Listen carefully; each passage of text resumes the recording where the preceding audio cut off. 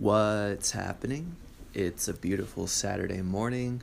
The sun is out. And, it's a little bit chilly out, but I don't mind too much as long as the sun's out and it's not completely freezing. But hopefully it'll keep getting warmer because I definitely prefer the warm over the cold, no doubt about it. I'm just sitting here with my dog Stormy. She's sleeping. Stormy is a boxer. She's a brindle. And, she's a great dog. And I'm also washing some clothes, so hopefully the microphone isn't picking up the washing machine thumping around. But I don't think it will, or if it does, I don't think it'll be very noticeable. So, but even if it is, who gives a shit? I don't give a shit. So, but yeah, today, if you don't already know, I'm going to be ranking the discography of the legendary, very strange band Primus. The genres that Wikipedia, the most reliable source, uses to describe Primus are alternative metal, funk metal, experimental rock, and progressive rock. And the one core member is Les Claypool, who, if you know him, you know that he's a legendary bassist. He's the main guy of Primus. He's the vocalist, writes the songs most of the time, I think. And, and then there's two other kind of core members, Larry Lalonde and Tim Alexander. And on top of that, there have been a few rotating members, Todd Hughes, Vince Parker, Peter Libby, Robbie Bean, Tim Wright, Jay Lane, and Brian Montilla, all kind of contributing to the great thing that is Primus. They have 9 studio albums. I'm not going to rank any of the kind of early stuff that's not super official or any kind of bootlegs or live albums or anything like that. So just the studio albums. So, Frizzle Fry, Sailing the Seas of Cheese, Pork Soda, Tales from the Punch Bowl, Brown Album, Anti-Pop, Green Naugahyde, Primus and the Chocolate Factory, and the Desaturating 7. So we're going to go ahead and get into that. I'm pretty excited. I've only known Primus pretty well for a short time. I think like 6 years ago, I had a friend that was really into the Chocolate Factory album, strangely enough, and he would always talk about how cool Les Claypool was, and he would be playing their cover of Pure Imagination all the time. And as cool as I thought that was, I don't know if it was the best representation of what the band actually is, because that album is sort of a novelty thing, which we'll get into. And I didn't think too much of them until I think 2020, very early 2020, like before the pandemic. My friend Parker showed me the album Pork Soda, specifically the song My Name is Mud, which I'll get into later, trust me. And that was the first time I was like, okay, I really, really like Primus. And then when I got this show started and I was trying to think of bands that maybe I didn't know all of their albums very well and I wanted to explore them more for an episode, I thought, hey, I need to do Primus. And then after that, I kind of got into the rest of their stuff, and I've spent most of the past month mostly just listening to them and getting to know each album pretty well. So, if my ranking pisses you off, just know that I'm basing this off of just this past month worth of intensive listening, and I've listened to each album at least 5 times between work and my free time at home. So I feel like this is not objective, but as good of a list as I can make for the experience I've had with the albums. And I think I've given myself a lot of time with them. It's not like I just heard each one once. But yeah, we're going to get into the ranking now. Number 9 of the 9 studio albums is the Desaturating 7 from 2017. The most recent Primus record. Do I love it? Nah. Do I dislike it? Not at all. It's pretty cool, and honestly, it's only up from here, really, as far as the ranking goes. Because that's how ranking works. But yeah, this album is quite the journey into progressive rock, drawing a lot of comparisons to King Crimson. Les Claypool was inspired by a children's book named The Rainbow Goblins that he used to read his own kids when they were young. It's about, to quote, greedy, color-eating goblins who terrorize their fictional world by sucking the color out of rainbows. So, of course, Primus being who they are, they would make an album basically soundtracking that. I feel like this and the Chocolate Factory album mark a whole new chapter in the band's career. It's kind of interesting that he decided not to do not one, but 2 albums based around a children's story. And the only difference being Chocolate Factory was actually covering a real soundtrack, and I think this is just kind of interpreting what a soundtrack to this book would actually be. And, the results are pretty interesting. I may be left a little bit in the dark because I have never read the book until listening to this record, but it also doesn't feel like I need that much context, especially if it's a children's book. And, I feel like I get the general idea, even if I don't know all of the specific nuances. And obviously I get a little bit out of the lyrics of each song. Speaking of the songs, the opener, The Valley, has this sort of ominous and bare desert of an instrumental with narration setting the scene of this fictional world from Justin Chancellor, credited only as the Goblin Master on the liner notes. And if I have to strongly recommend any track on here, it's by far the second one, The Seven, which also sets the scene, but this time from Les with his wild and goofy delivery. And he does it with this classic Primus style funky bass groove. I love the breakdown at the end, and I wish it lasted forever. The trek, at 8 minutes long, has this pretty long, meandering, creepy, and slow build-up, and finally in the second half picks up. This is definitely the most, I would say, King Crimson track on the whole record. Definitely the one that warrants that comparison the most.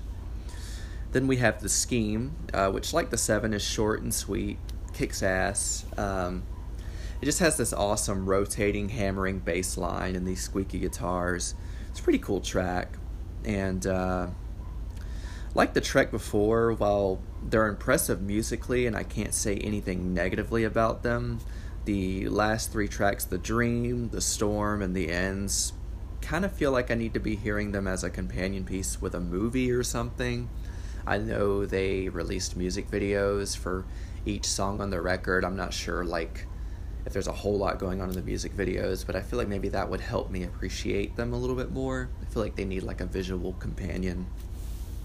But even then, I don't know how much I would go back to these songs. But they're all pleasant, and this band is obviously extremely talented musically. it's Primus. You don't really you already know that,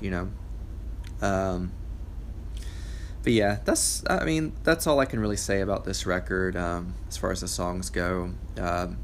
While I definitely wouldn't recommend it as the first album you hear, it's still a cool exercise that any pretty well-adjusted Primus fan should check out at least once. And just because I have it as my personal least favorite, that doesn't mean there's anything bad I could say about it. I think it's cool that he would honor the book and his children the way he has. And if I had to go with a rating, I would go with a strong 3 out of 5 for this one. Could maybe be a 3.5 if I can warm up to it a little bit. But, 3 out of 5 is still a positive score. It just means I'm not, completely enamored with it. So, yeah. That's number 9, the Desaturating 7. Number 8, we have Primus and the Chocolate Factory from 2014.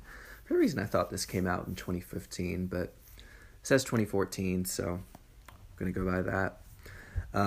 You probably called it because I was just talking about the Desaturating 7, and here it is.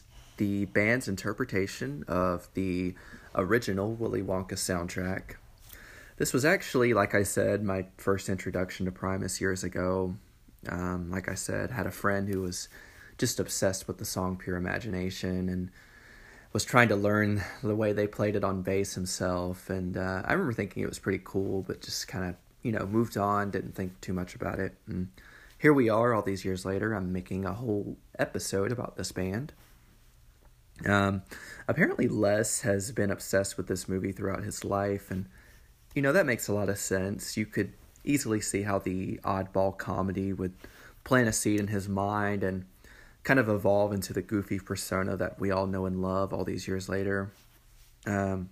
Side note, apparently there was almost an interpretation of the Beatles album Magical Mystery Tour instead of this, but he decided not to go through with it since Flaming Lips were already in the process of covering Sgt. Pepper in its entirety.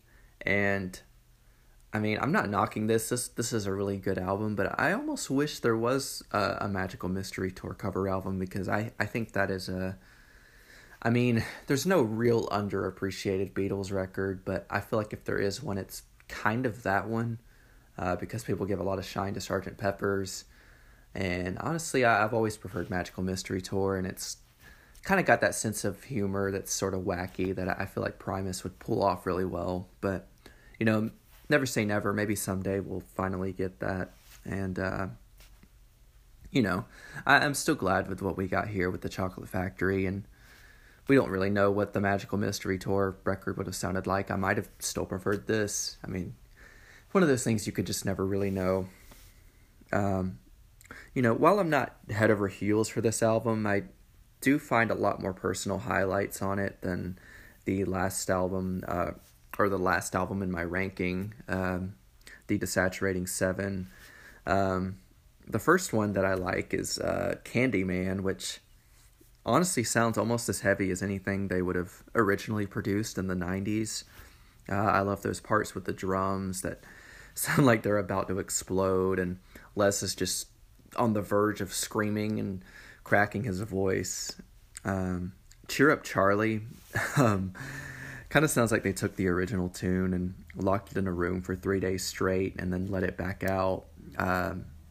And it's just like this feral thing like wandering around and scaring the shit out of people. It's pretty creepy, but it's fun. The bass line on Golden Ticket is just irresistibly funky and fun, and that hook, I got a golden ticket, is executed really well in that really goofy, deep-ass voice. I like how they take the light, cartoonish aspect of these originals and keep them cartoonish, but also make them sound really sinister. It just adds a whole new atmosphere to the soundtrack, and I think that was the point, so they definitely pulled it off. And same goes for the next one. Of course, I've said it 3 times now. I have to shout out Pure Imagination, the most memorable song from the movie and the most memorable song on the record. It's a small touch, but it's cool how the vocals and the bass match up for the lyrics, and I like how atonal and creepy that repeated guitar line is.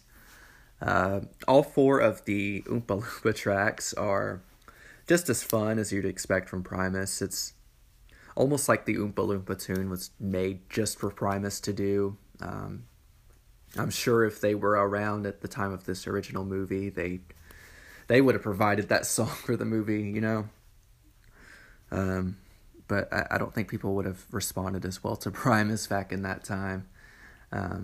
So I'm glad they came along when they did. But it would have been badass to just have such a crazy band all the way back then, And the last song that I want to shout out is Semi-Wondrous Boat Ride, which is already a kind of disturbing part of the movie. But it's just, of course, turned up to 200 here. I like how he's rushing through and screaming the lyrics, and there are all these claustrophobic sounds. I don't know, like Gene Wilder does a pretty good job of creeping you out on the original, but yeah, they just run with it on this track. It's probably the creepiest track on the whole thing, aside from Cheer Up Charlie. Still, like I said, pretty freaky little tune. But yeah, that's Primus and the Chocolate Factory. That's all I'm really going to talk about. Overall, this one is somewhere between a 3 and a 3.5 for me. On a good day, I'd say 3.5, and I'm having a good day, so that's what we're going to do. I don't really know how much I would go back to it, but it is quite the experience while it's on, and it's a one-of-a-kind thing that I feel like you don't really get again in their discography. The closest thing, of course, is Desaturating 7, but I feel like even that's like a whole different beast, so yeah, I mean, there aren't a lot of like alternative or like funk metal bands covering children's soundtracks. So, this is what you get when that happens. So yeah, number 8, Primus and the Chocolate Factory from 2014, and I'm giving it a 3.5 out of 5. All right, and this one's gonna piss some people off. Number 7, I have Tales from the Punch Bowl. From 1995, taking it back some. Please don't kill me for having this one so low. We're getting into the territory where I think all of these albums are pretty solid, and I actually would go back and revisit them. Not to knock the 2 soundtrack albums. They are good. I'm not saying anything negative about them, really. But this is more of the territory of ones that I think I would go back to definitely more often. Yeah, I do like this record quite a bit. This one came hot off the heels of the success of their last record, Pork Soda, which we'll get to later, and it produced 2 of their most well-known songs, which we'll get to shortly. Speaking of the prog thing from Desaturating 7, this one I kind of noticed also has prog elements, but it seems like they sort of dropped that for a little while, and of course they came back to it. But this is like their original, like, sort of proggy album to me.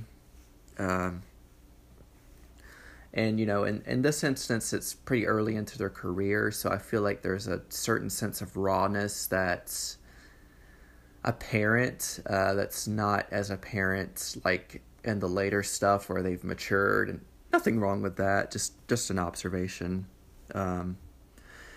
It's also like the most cartoonish and animated the band gets, in my opinion, outside of, like I've been saying, their soundtrack albums.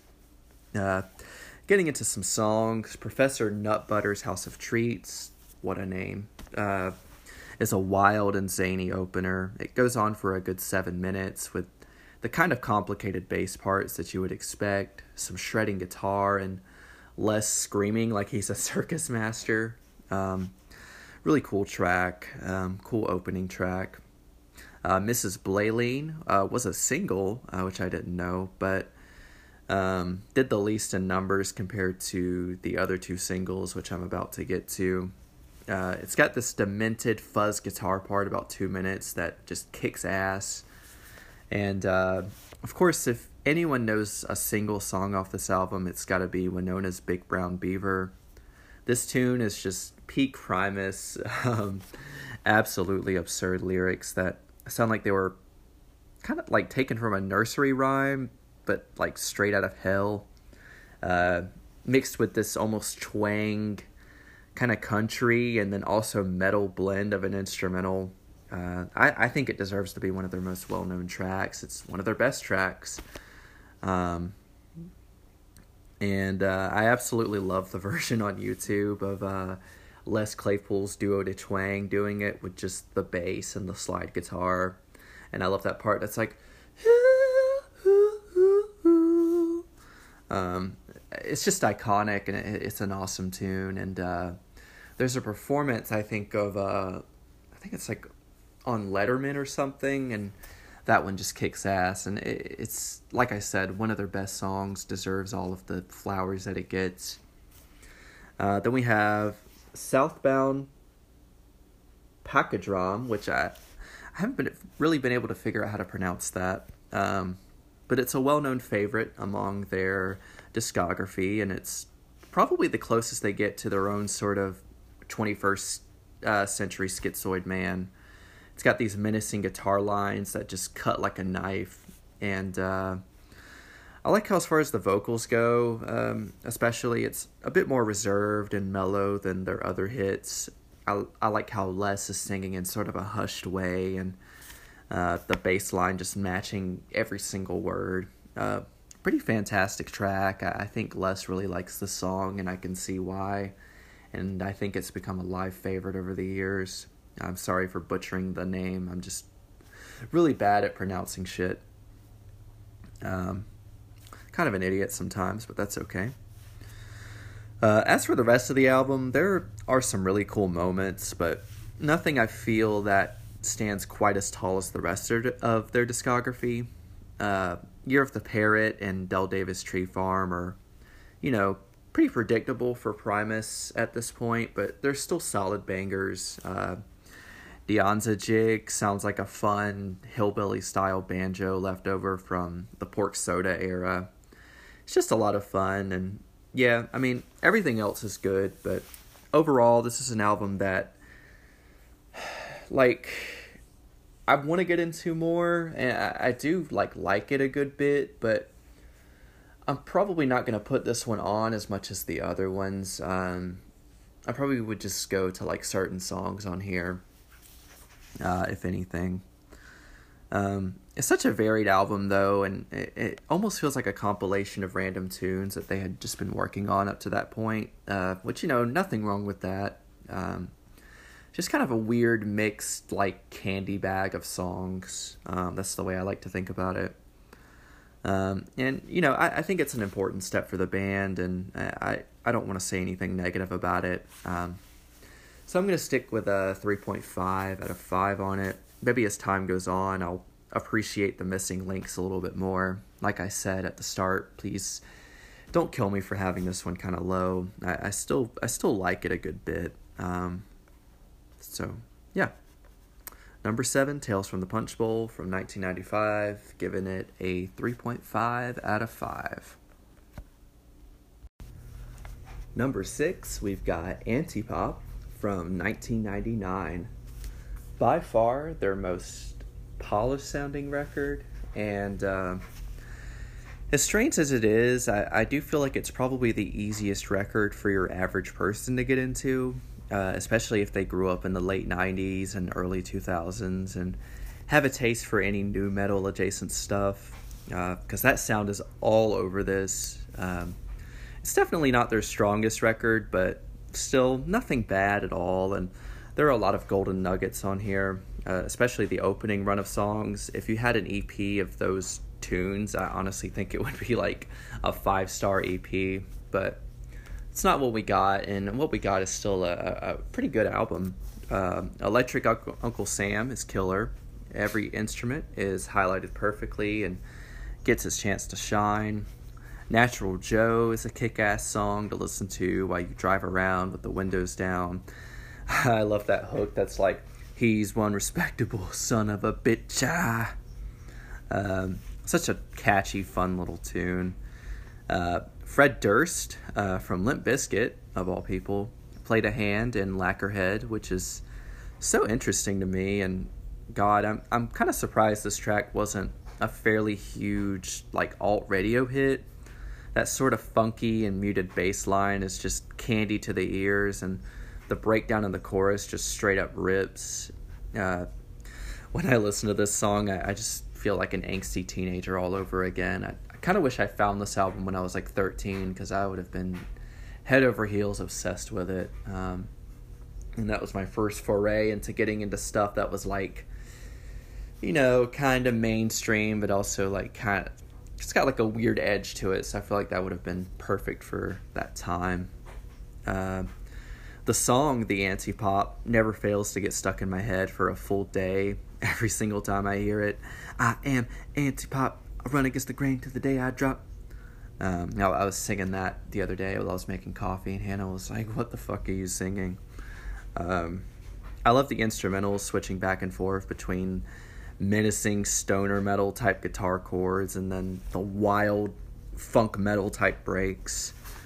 And after that, I feel like the record cools off a little bit for me, but it still stays pretty good. The Metallica influence is pretty apparent on Eclectic Electric, with James Hetfield literally playing guitar on it. Of all the songs on here, I'm kind of shocked, and I could be wrong, but kind of shocked that Fred Durst wasn't on Mama Didn't Raise No Fool.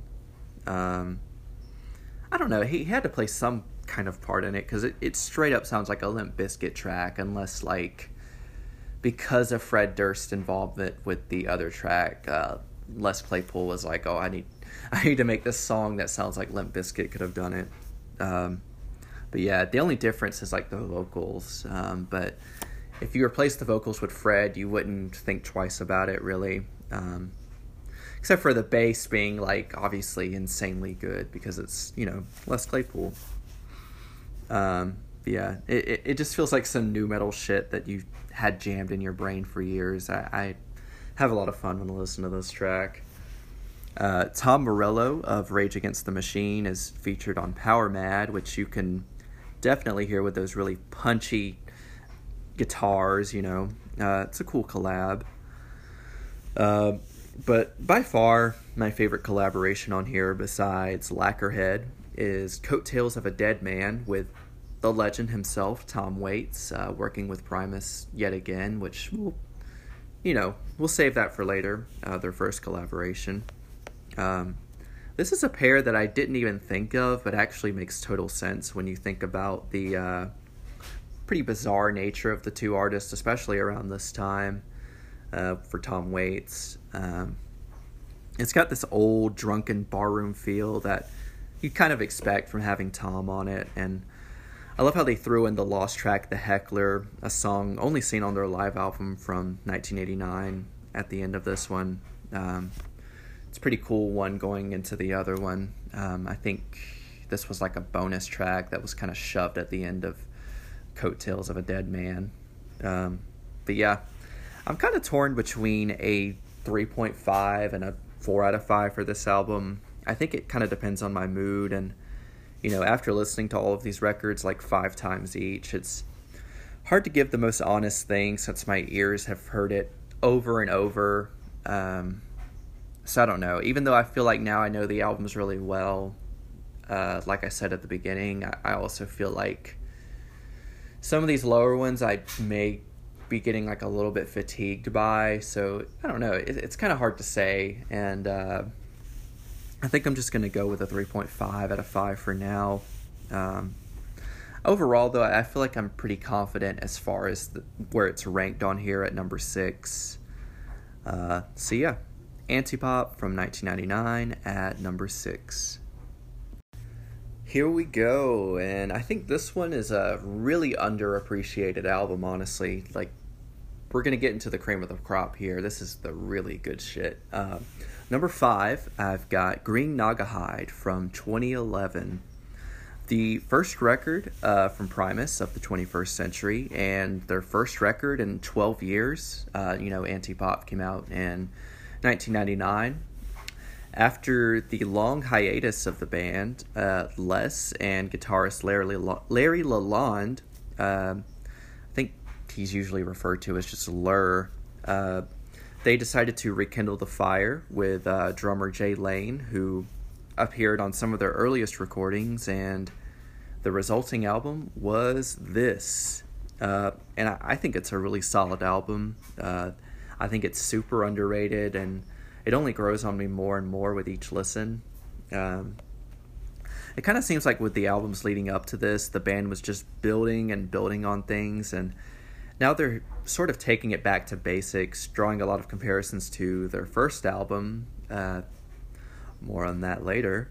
There's a certain raw energy to it that you can really only find on that early stuff, and now I feel like it's sort of updated for the 2010s as far as like production goes. This album sounds kind of grimy, but also really clean at the same time. Prelude to a Crawl, sort of droney instrumental with that Western sounding guitar, really sets the scene and just transitions so cleanly right into Hennepin Crawler, almost as if they were just one track. And God, Hennepin Crawler is amazing. that funky bass line and that sort of slippery sounding production just gets to me. Of course, Les's storytelling is cool as fuck too. I honestly don't understand why this track isn't regarded as one of their best. There's another one on here that I think is fucking fantastic too, which we'll get to in a second. Some other highlights include Eternal Consumption Engine, an obvious but simple commentary on our current economy and consumerism, which only becomes more relevant as time pushes forward, as it just grows and grows. Instrumentally, it's got this kind of goofy, cartoonish factory feel. I love how he says, I really, really like it. Think I'm going to buy it. Really, really like it. Think I'm going to buy it. It's a really fun track. Tragedies A Comin' is fucking great. Just absolutely rips into the room and kicks so much ass and then just leaves. Some of the finest bass playing in a discography full of incredible bass playing. The vocals are, of course, over the top, and the chorus, honestly, for some reason reminds me of something like Funkadelic. And hey, have I mentioned how cool Les's narration over these instrumentals is? It's just badass. Like, I wish he would do narration for a movie or something. I feel like it would be so fucking cool. I believe the track Jilly's on Smack is a tribute to his friend who died of an overdose sometime before this was made. And it's upbeat sounding, but also just as eerie and somber as you would expect given the nature of where the song came from. It's got these droning guitars and pounding drums that kind of make it sound like there's a storm brewing, like something really bad is about to happen. Lee Van Cleef is an awesome track based off of Les's time watching spaghetti westerns and seeing the actor Lee Van Cleef. In this song, he's drawing comparisons to these movies from his own life and kind of reflecting on everything that he's been through. And according to an interview by the main hook, Whatever Happened to Lee Van Cleef, he's also asking whatever happened to my own youth, which I thought that was a pretty cool, like, lyrical theme to, like, draw comparisons from a movie into your own life, which everyone does, but it's rare that you hear someone put that into a song because it's a very specific feeling. And the song I said we were going to get to earlier that I just fucking love is Hoeing for the Man, which is just a hilarious song, but also a kick-ass song. It's got this opening fuzz guitar that sounds straight out of a classic Black Sabbath recording. Think like Paranoid era or something. The song itself is, like I said, among the band's wackiest, and that's saying something because they've got a lot of crazy ass songs. The main hook being I used to be a pimp but now I'm hoeing for the man. I'm hoeing for the man. And some little one-liners like how about them foot-long sandwiches? And my favorite is oh man, that's a juicy burger. That just always makes me laugh. I fucking love Les's personality and what he puts into these songs. It's just so cool. He deserves to be one of the most just well-regarded rock figures of our time.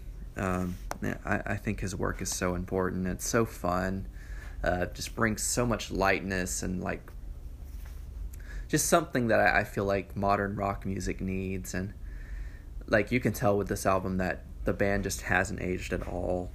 The song Extinction Burst I want to shout out to. It's really cool existential funk jam. And a good way to finish off the album along with Salmon Men, which is a very short outro that kind of sounds like men singing in a factory in the 40s or something. Yeah, this is a really strong 4 out of 5 record. I think, honestly, I would go for a 4.5, actually. Like I said, we're really getting into the good shit here. Like, this album and up is just all solid, like, just dead ringer, like, amazing shit that you should definitely check out if you want to get into Primus. So that being said, I think I'm going to go with a 4.5 out of 5 for this one. So, yeah. Green Naugahyde from 2011 at number 5.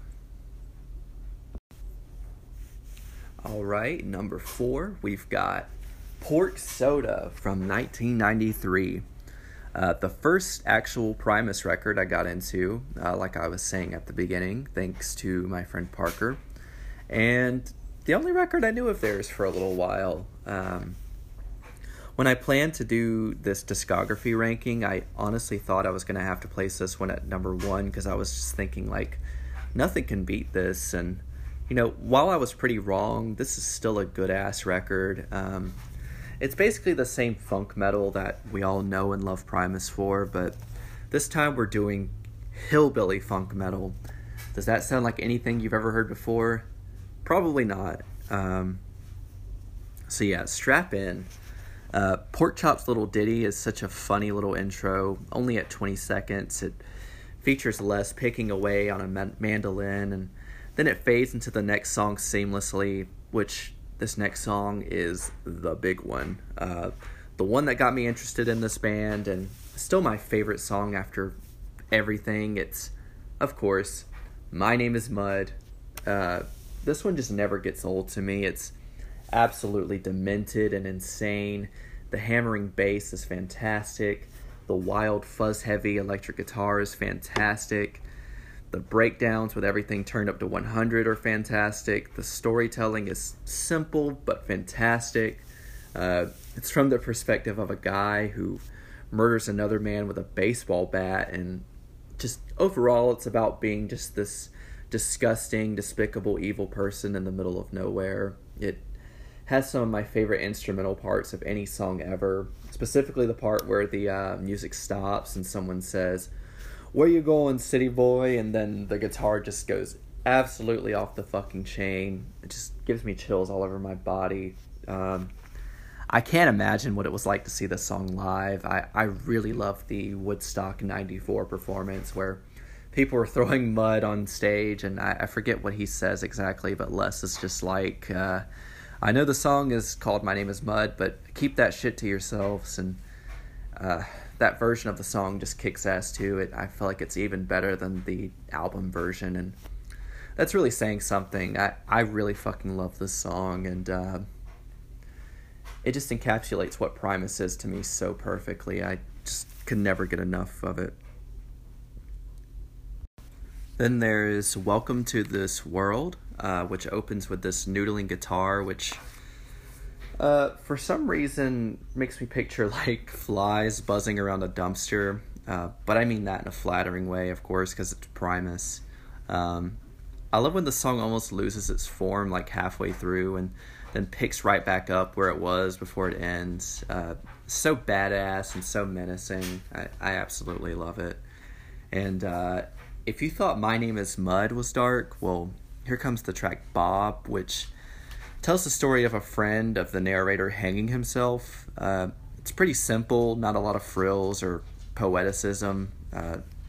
Sometimes you gotta just be straight to the point. I like how he just progressively yells the I had a friend part louder and louder each time. It just sounds really pained, and I don't listen to that song a lot because it kind of gets to me a little bit, freaks me out.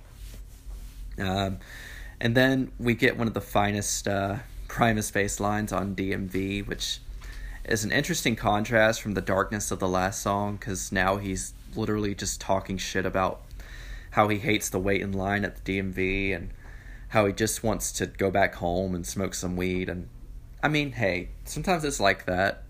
You get what you get, and what you get here is a banger. The old Diamondback Sturgeon is a nice little relaxing moment, if there is anything close to that on this album. It has these odd, almost out of tune sounding noodling guitars that sort of put you in a trance. And it's the third chapter of what the band calls the Fisherman's Chronicles. More on that pretty soon. Nature Boy is probably the best song you're ever going to hear about just staying inside and being antisocial and not being around anybody, featuring topics like dancing around the house naked, filling out your tax forms, petting your cat. Some awesome bass playing on this track. It goes pretty hard. Another one of these songs that I feel like would be absolutely amazing to see live. Wounded Knee is an instrumental meant to sort of play as a soundtrack to the tragedy of the real Wounded Knee event. I mean, there's not much to say about it. You pretty much, like, if you just think about that event while you're listening to this, that's pretty much what you're going to get out of this track. I think it's pretty effective for what it is. Pork Soda, the title track, has this instrumental which just, I don't know, it sounds like a four-wheeler riding through tons of mud or something.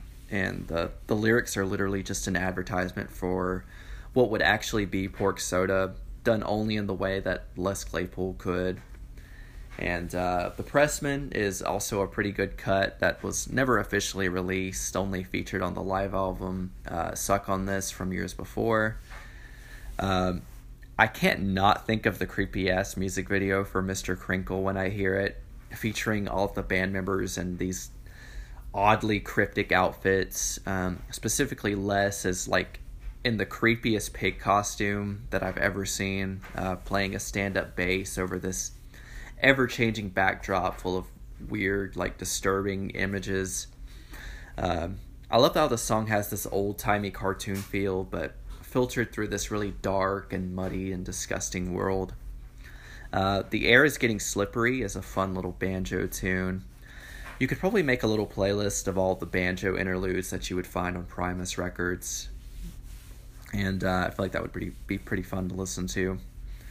The last full-length song on here is Hamburger Train, which I do really like, but you could probably chop it down some. Regardless, it's a fun and sludgy jam, which I don't know how to explain it, but it really does feel like you're riding on a hamburger train. I don't know, just trust me. Just when you listen to it, imagine that you're riding on a train and the train is just made out of hamburger. I mean, that's what you're going to get here. And then finally, Pork Chop comes back for one last time with his second little ditty. This time a minute long instead of 20 seconds. And then there's Hell Santa, which is kind of cool, but also really short and just creeps me out too much to actually listen to it. I usually, at this point, it's the final quote-unquote track on the album, and at this point I kind of just don't listen to it. But I mean, it's whatever for what it is. I'm going to sit around a light 4.5 for this one. It was a really awesome first album to get into for Primus, even though most people would say that it's not the best place to start. It definitely got me interested, and it's got some of the best tracks by far. And like I said with Green Naga Hide, this top 5 is just getting into the insanely good shit and highly recommended. This album's definitely not perfect, but the highlights are so strong that I feel like they do hold it up to that 4.5, and they're well worth the admission price. So yeah, number 4, Pork Soda from 1993, giving it a 4.5 out of 5. At number 3, we've got the Brown Album from 1997. Les famously said something along the lines of, the Beatles have their White Album, Metallica has their Black Album, and now Primus has their Brown Album. And man, is this thing a wild and phenomenal album. It's just so good. I think it's really underrated, just like Green Naga Hide. You can kind of hear Stormy walking around. A prominent thing on this album you'll immediately notice is that the album sounds thicker and beefier, not to make a pun, than any of their other albums. And a big part of this is due to the fact that they changed drummers from Tim Alexander, otherwise known as Herb, who had been around for a few years and then eventually came back, to Brian Mantilla, also known as simply Brain. And, you know, Brain sure pounds the drums on this record. They sound so loud. On top of that, they tried to make sure the production sounded muffled and sort of lo-fi. I believe one of the members, I think it was Les maybe, said that they were trying to make the album sound like a turd, which, you know, is appropriate. It's called the Brown Album. Probably called the Brown Album for a reason. The opening track, The Return of Savington Willoughby, or Savington, is a mishmash and satire of political speeches, combining a lot of the basic elements that every politician or president says, but also talking about the, dangers of mind-altering substances and stating that the person next to you may not be who they appear to be. So kind of establishing this sense of paranoia. And this is all done over this intensifying instrumental with kind of your expected slap bass and searing guitar that just sounds like it's about to burst at any second. Fisticuffs is the next song. It's a story about a bare-knuckle fighter or boxer in the 1800s who gained a lot of notoriety and eventually ended up in jail, where he died by somewhat mysterious circumstances, which I think some people believe was murder, but I'm not entirely sure. But the song's got a fun sort of swing to it. It's got this old-timey feel, kind of. Golden Boy is a wild murder song, kind of in the same universe as My Name is Mud. You almost feel like they could have happened in the same town. It's about a well-respected man about town, Kinks reference, who owned a liquor store and caught someone stealing and shot and killed him for it, and then just got a light prison sentence. The instrumental kicks ass and has one of the best guitar riffs and one of the best bass lines in their whole catalog. And speaking of great bass lines, that just keeps going with Over the Falls, which is somewhat eerie but still upbeat, and the lyrics kind of feel like someone who's about to face death one-on-one. That's kind of what I take out of it, but with it being Primus, it could mean a whole bunch of things. And yeah, moving on to the next track. Did you know that Primus has fantastic bass playing? Yeah, shocker. I haven't said that yet. You haven't heard me say that a million times. I'm talking about Shake Hands with Beef, which is another one of their most iconic and fantastic tracks. That funky hammer-on type bass will make you move in your seat. It's just too funky to resist. The music video for this one is also just hilarious and so cool.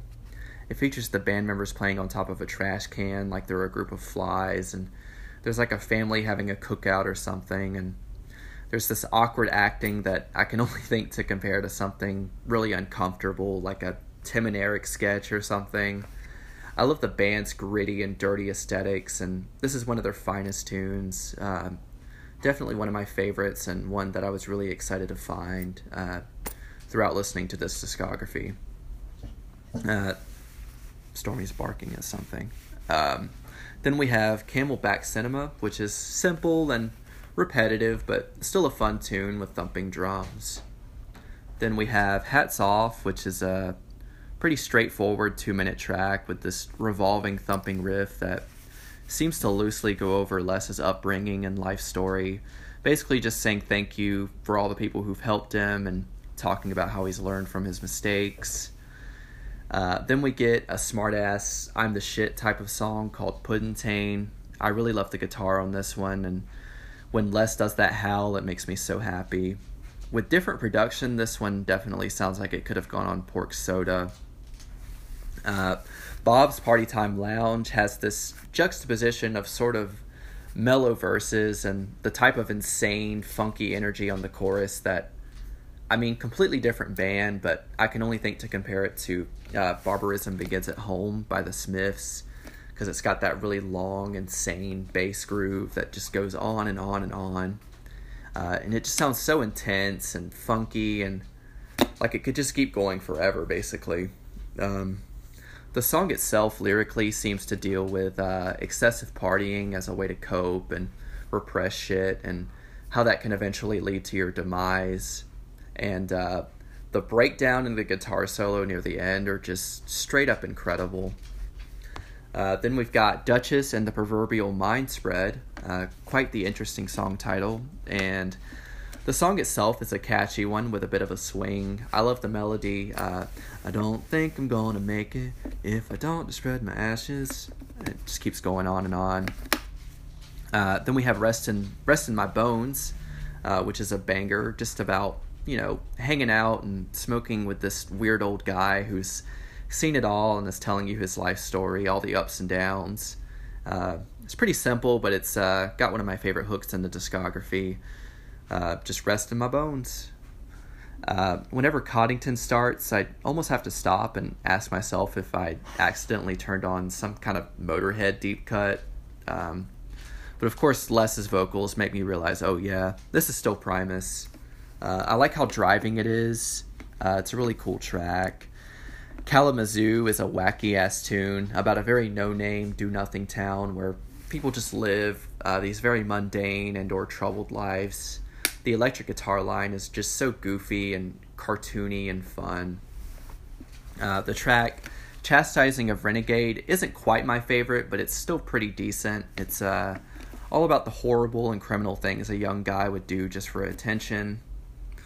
Closer Arnie kind of bookends the theme from the beginning of the record with the mysterious public figure speaking. It's very brief, and a man gets on a stage and speaks into a microphone saying, "Remember this day," while he pours lighter fluid all over himself and sets himself on fire. It's pretty wild, fucked up, but kind of appropriate ending to the album.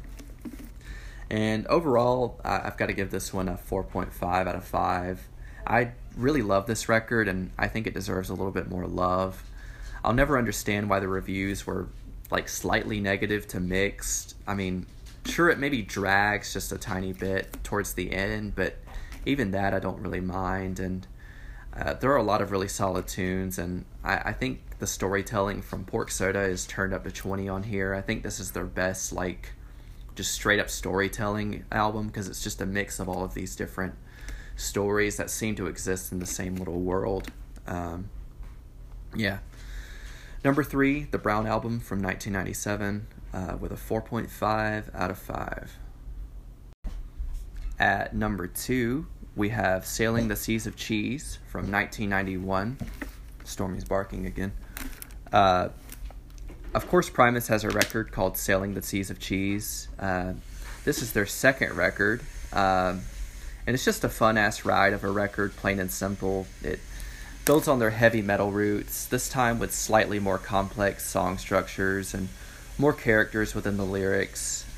Here Comes the Bastards isn't much to dive into lyrically, but man, does this song kick ass. The drum and bass are pounding and menacing, and somehow it's even better live. It seemed to be a live favorite of the 90s, especially. The Woodstock 94 version is pretty amazing.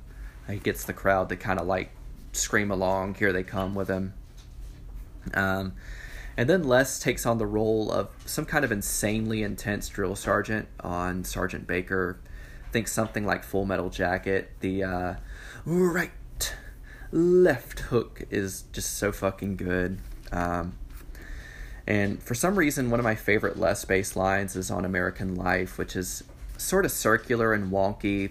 It offers a side of American life that isn't quite so glamorous, starting with immigration to Ellis Island in the early days, hoping for a better life, and then telling the stories of a refugee trying to make ends meet and a homeless veteran just trying to survive. It's a pretty dark track underneath the surface.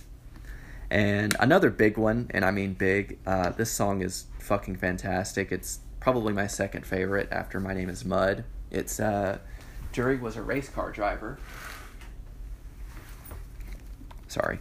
Another one of those pretty simple concept songs. It's simply about a man whose only a passion is driving a car so goddamn fast, to quote. And of course it doesn't end well. He wraps himself around a telephone pole, apparently. And that one breakdown, the one just gives me chills. It's one of the heaviest things in the history of music. There's also a killer searing guitar solo at one point. I just absolutely love this song, and it deserves to be one of their most popular. Also, shout out to the beginning where someone screams, "Fire it up, boys!" The track 11 celebrates not being able to fit into society long before it was cutesy and trendy to do that. They do it in their own kind of disgusting, disturbing way that only Primus can.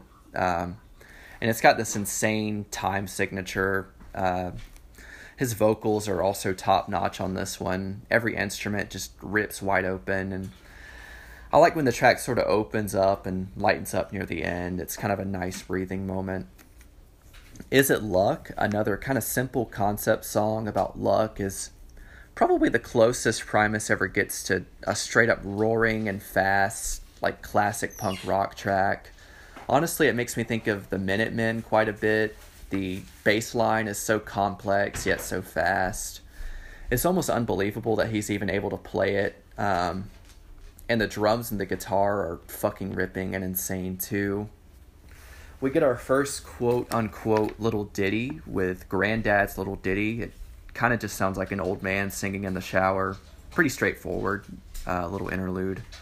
And speaking of bonkers bass lines, I don't think most people can really wrap their heads around the bass line in Tommy the Cat. It's so fast and hard to know what the hell he's even playing. Tom Waits does the speaking part for the first half of the song, which is pretty appropriate because it sounds like a really creepy, raspy old man past his prime, reflecting on how he used to be able to get all the girls, and now he's trying to live that fantasy again, but he's old and people are scared of him. It's pretty funny. And then Les singing Say Baby Do You Want to Lay Down With Me is so catchy and infectious. Watching like live videos of this song is so fun. You can tell the crowd just goes fucking insane and really loves it.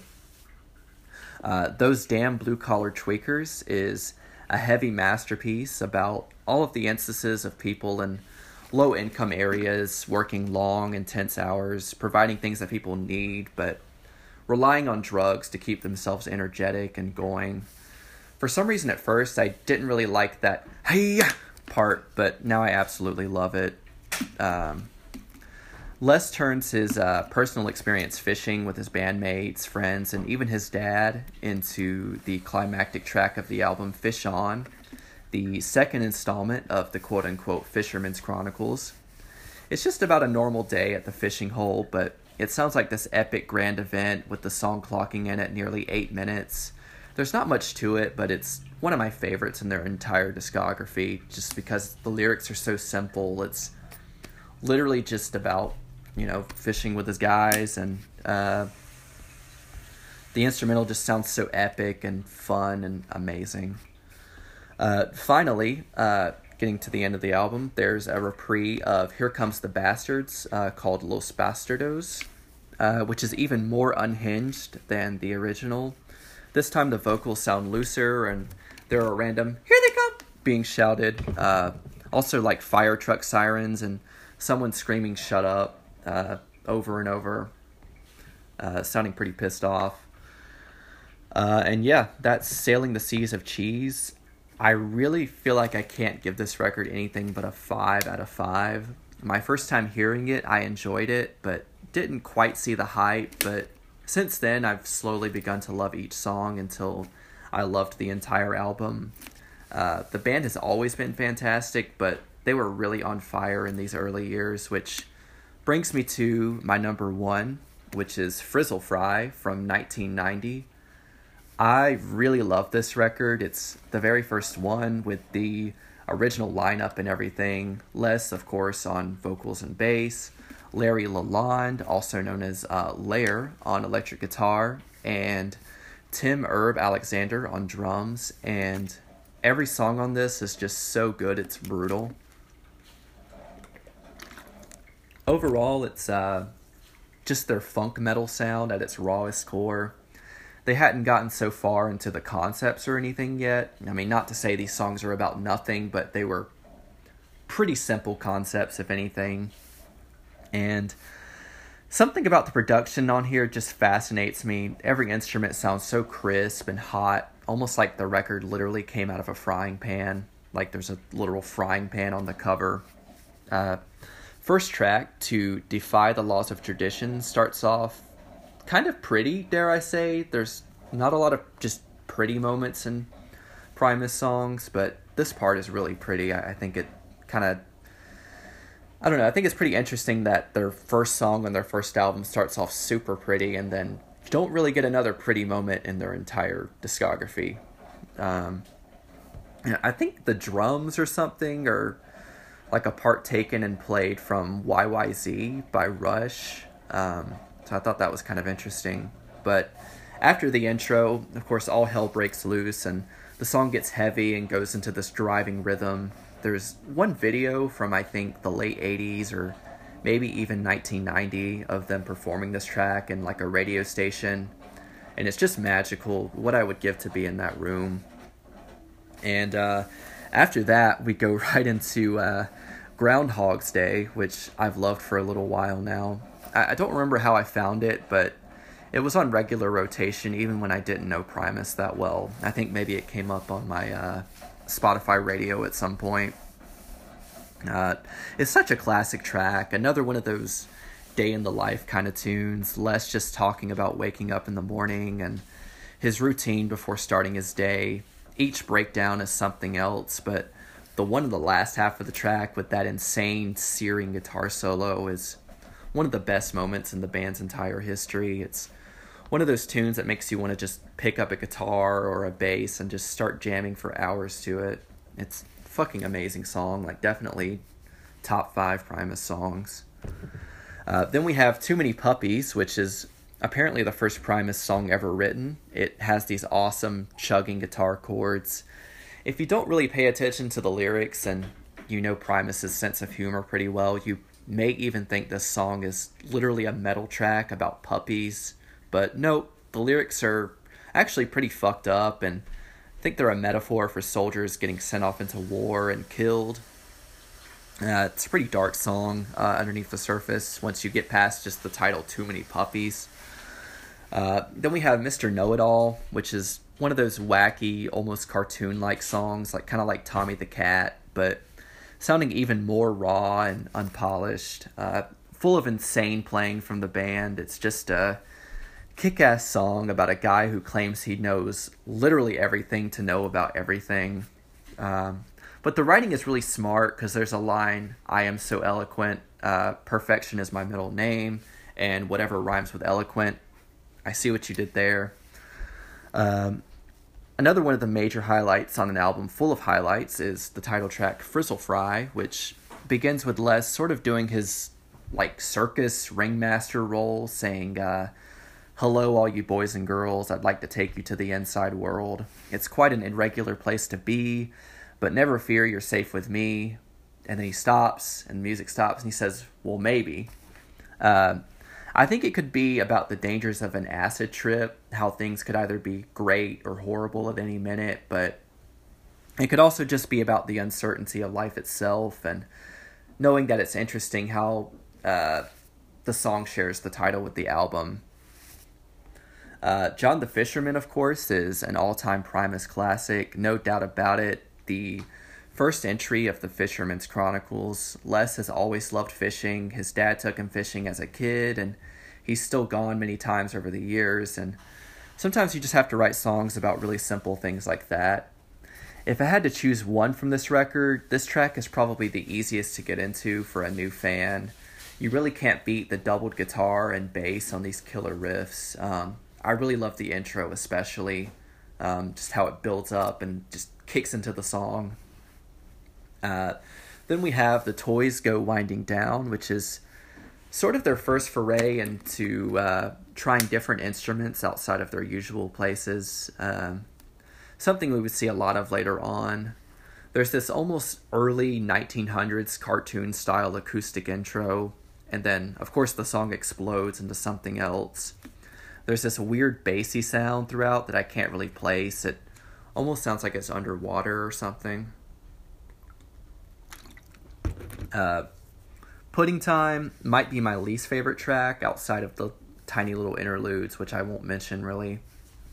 But it's still a monster of a track. You don't need me to tell you how good their playing is, but they are tight as hell on this track, and if that's what I have to say about my least favorite track, it must be a great fucking album. One of the interludes that I will mention is the introduction of Savington Willoughby, which I thought was interesting since it features the quote-unquote Savington Willoughby Orchestra, which includes banjo and toy piano, kind of showing off their sense of humor a little bit. And you've really got to give love to Les's funny personality. There's literally a song on here, Spaghetti Western, which I think is misspelled on purpose. Spaghetti is spelled horribly. And it's just a short ramble about how he likes to watch Western movies while stoned. And then there's an insane psychedelic jam with amazing guitar soloing and fantastic slap bass. I mean, it's Primus. Of course, the bass is amazing. Then we have Herald of the Rocks, which is, I think, an appropriate final full song, with some of the best playing from the band on an album full of incredible playing. There's one moment in particular that I really love when the track sort of cools off and there's this like Jimi Hendrix type acid rock solo just ripping over top of the bass, and then everything just comes right back in. As far as the lyrics on this one go, they seem to be about someone who got addicted to crack and then drugged 2 other people along with him and got them also addicted to crack, which I think that's referenced in the final part. So in the end, Swapper and Greenie finally succumbed to the ways of Harold, and in doing so, each gave just a little bit of his soul away, and then the music stops and he says, "What a couple of dumb shits." I love how the track just kind of ends on that line. Finally, there's To Defy, which is only about 40 seconds long. Kind of like Here Comes the Bastards from Seas of Cheese. This is just a looser jam version of the opening track to defy the laws of tradition. And that's it. If you want an album full of solid funk metal playing with not a lot of frills or fancy production, this album is the one for you. The whole thing is just hot fire shit, and I'm honestly so impressed that this is their very first album. I've really enjoyed this journey, going from the beginning to the end, and then the end to the beginning, studying each album as best as I can. But you really can't beat this one. It's their first one right out of the gate. Even Les himself has said that this is his favorite Primus record, so I feel like I'm valid in sharing the opinion of that with the man himself. And of course, I would have to go with a 5 out of 5 for this record. I think it is some of the heaviest and most hard-hitting music I've ever heard, and just I feel like you can't have a bad time listening to it. You can listen to it while you're driving around, you can listen to it while you're working out, doing anything around the house, and it's just so upbeat and fun. I feel like you can't really be in a bad mood listening to it. And that's going to wrap up Primus. Thank you for listening, and if you don't already know Primus, I hope you check them out because they've become one of my favorite bands doing this. So yeah, peace, and thanks for listening.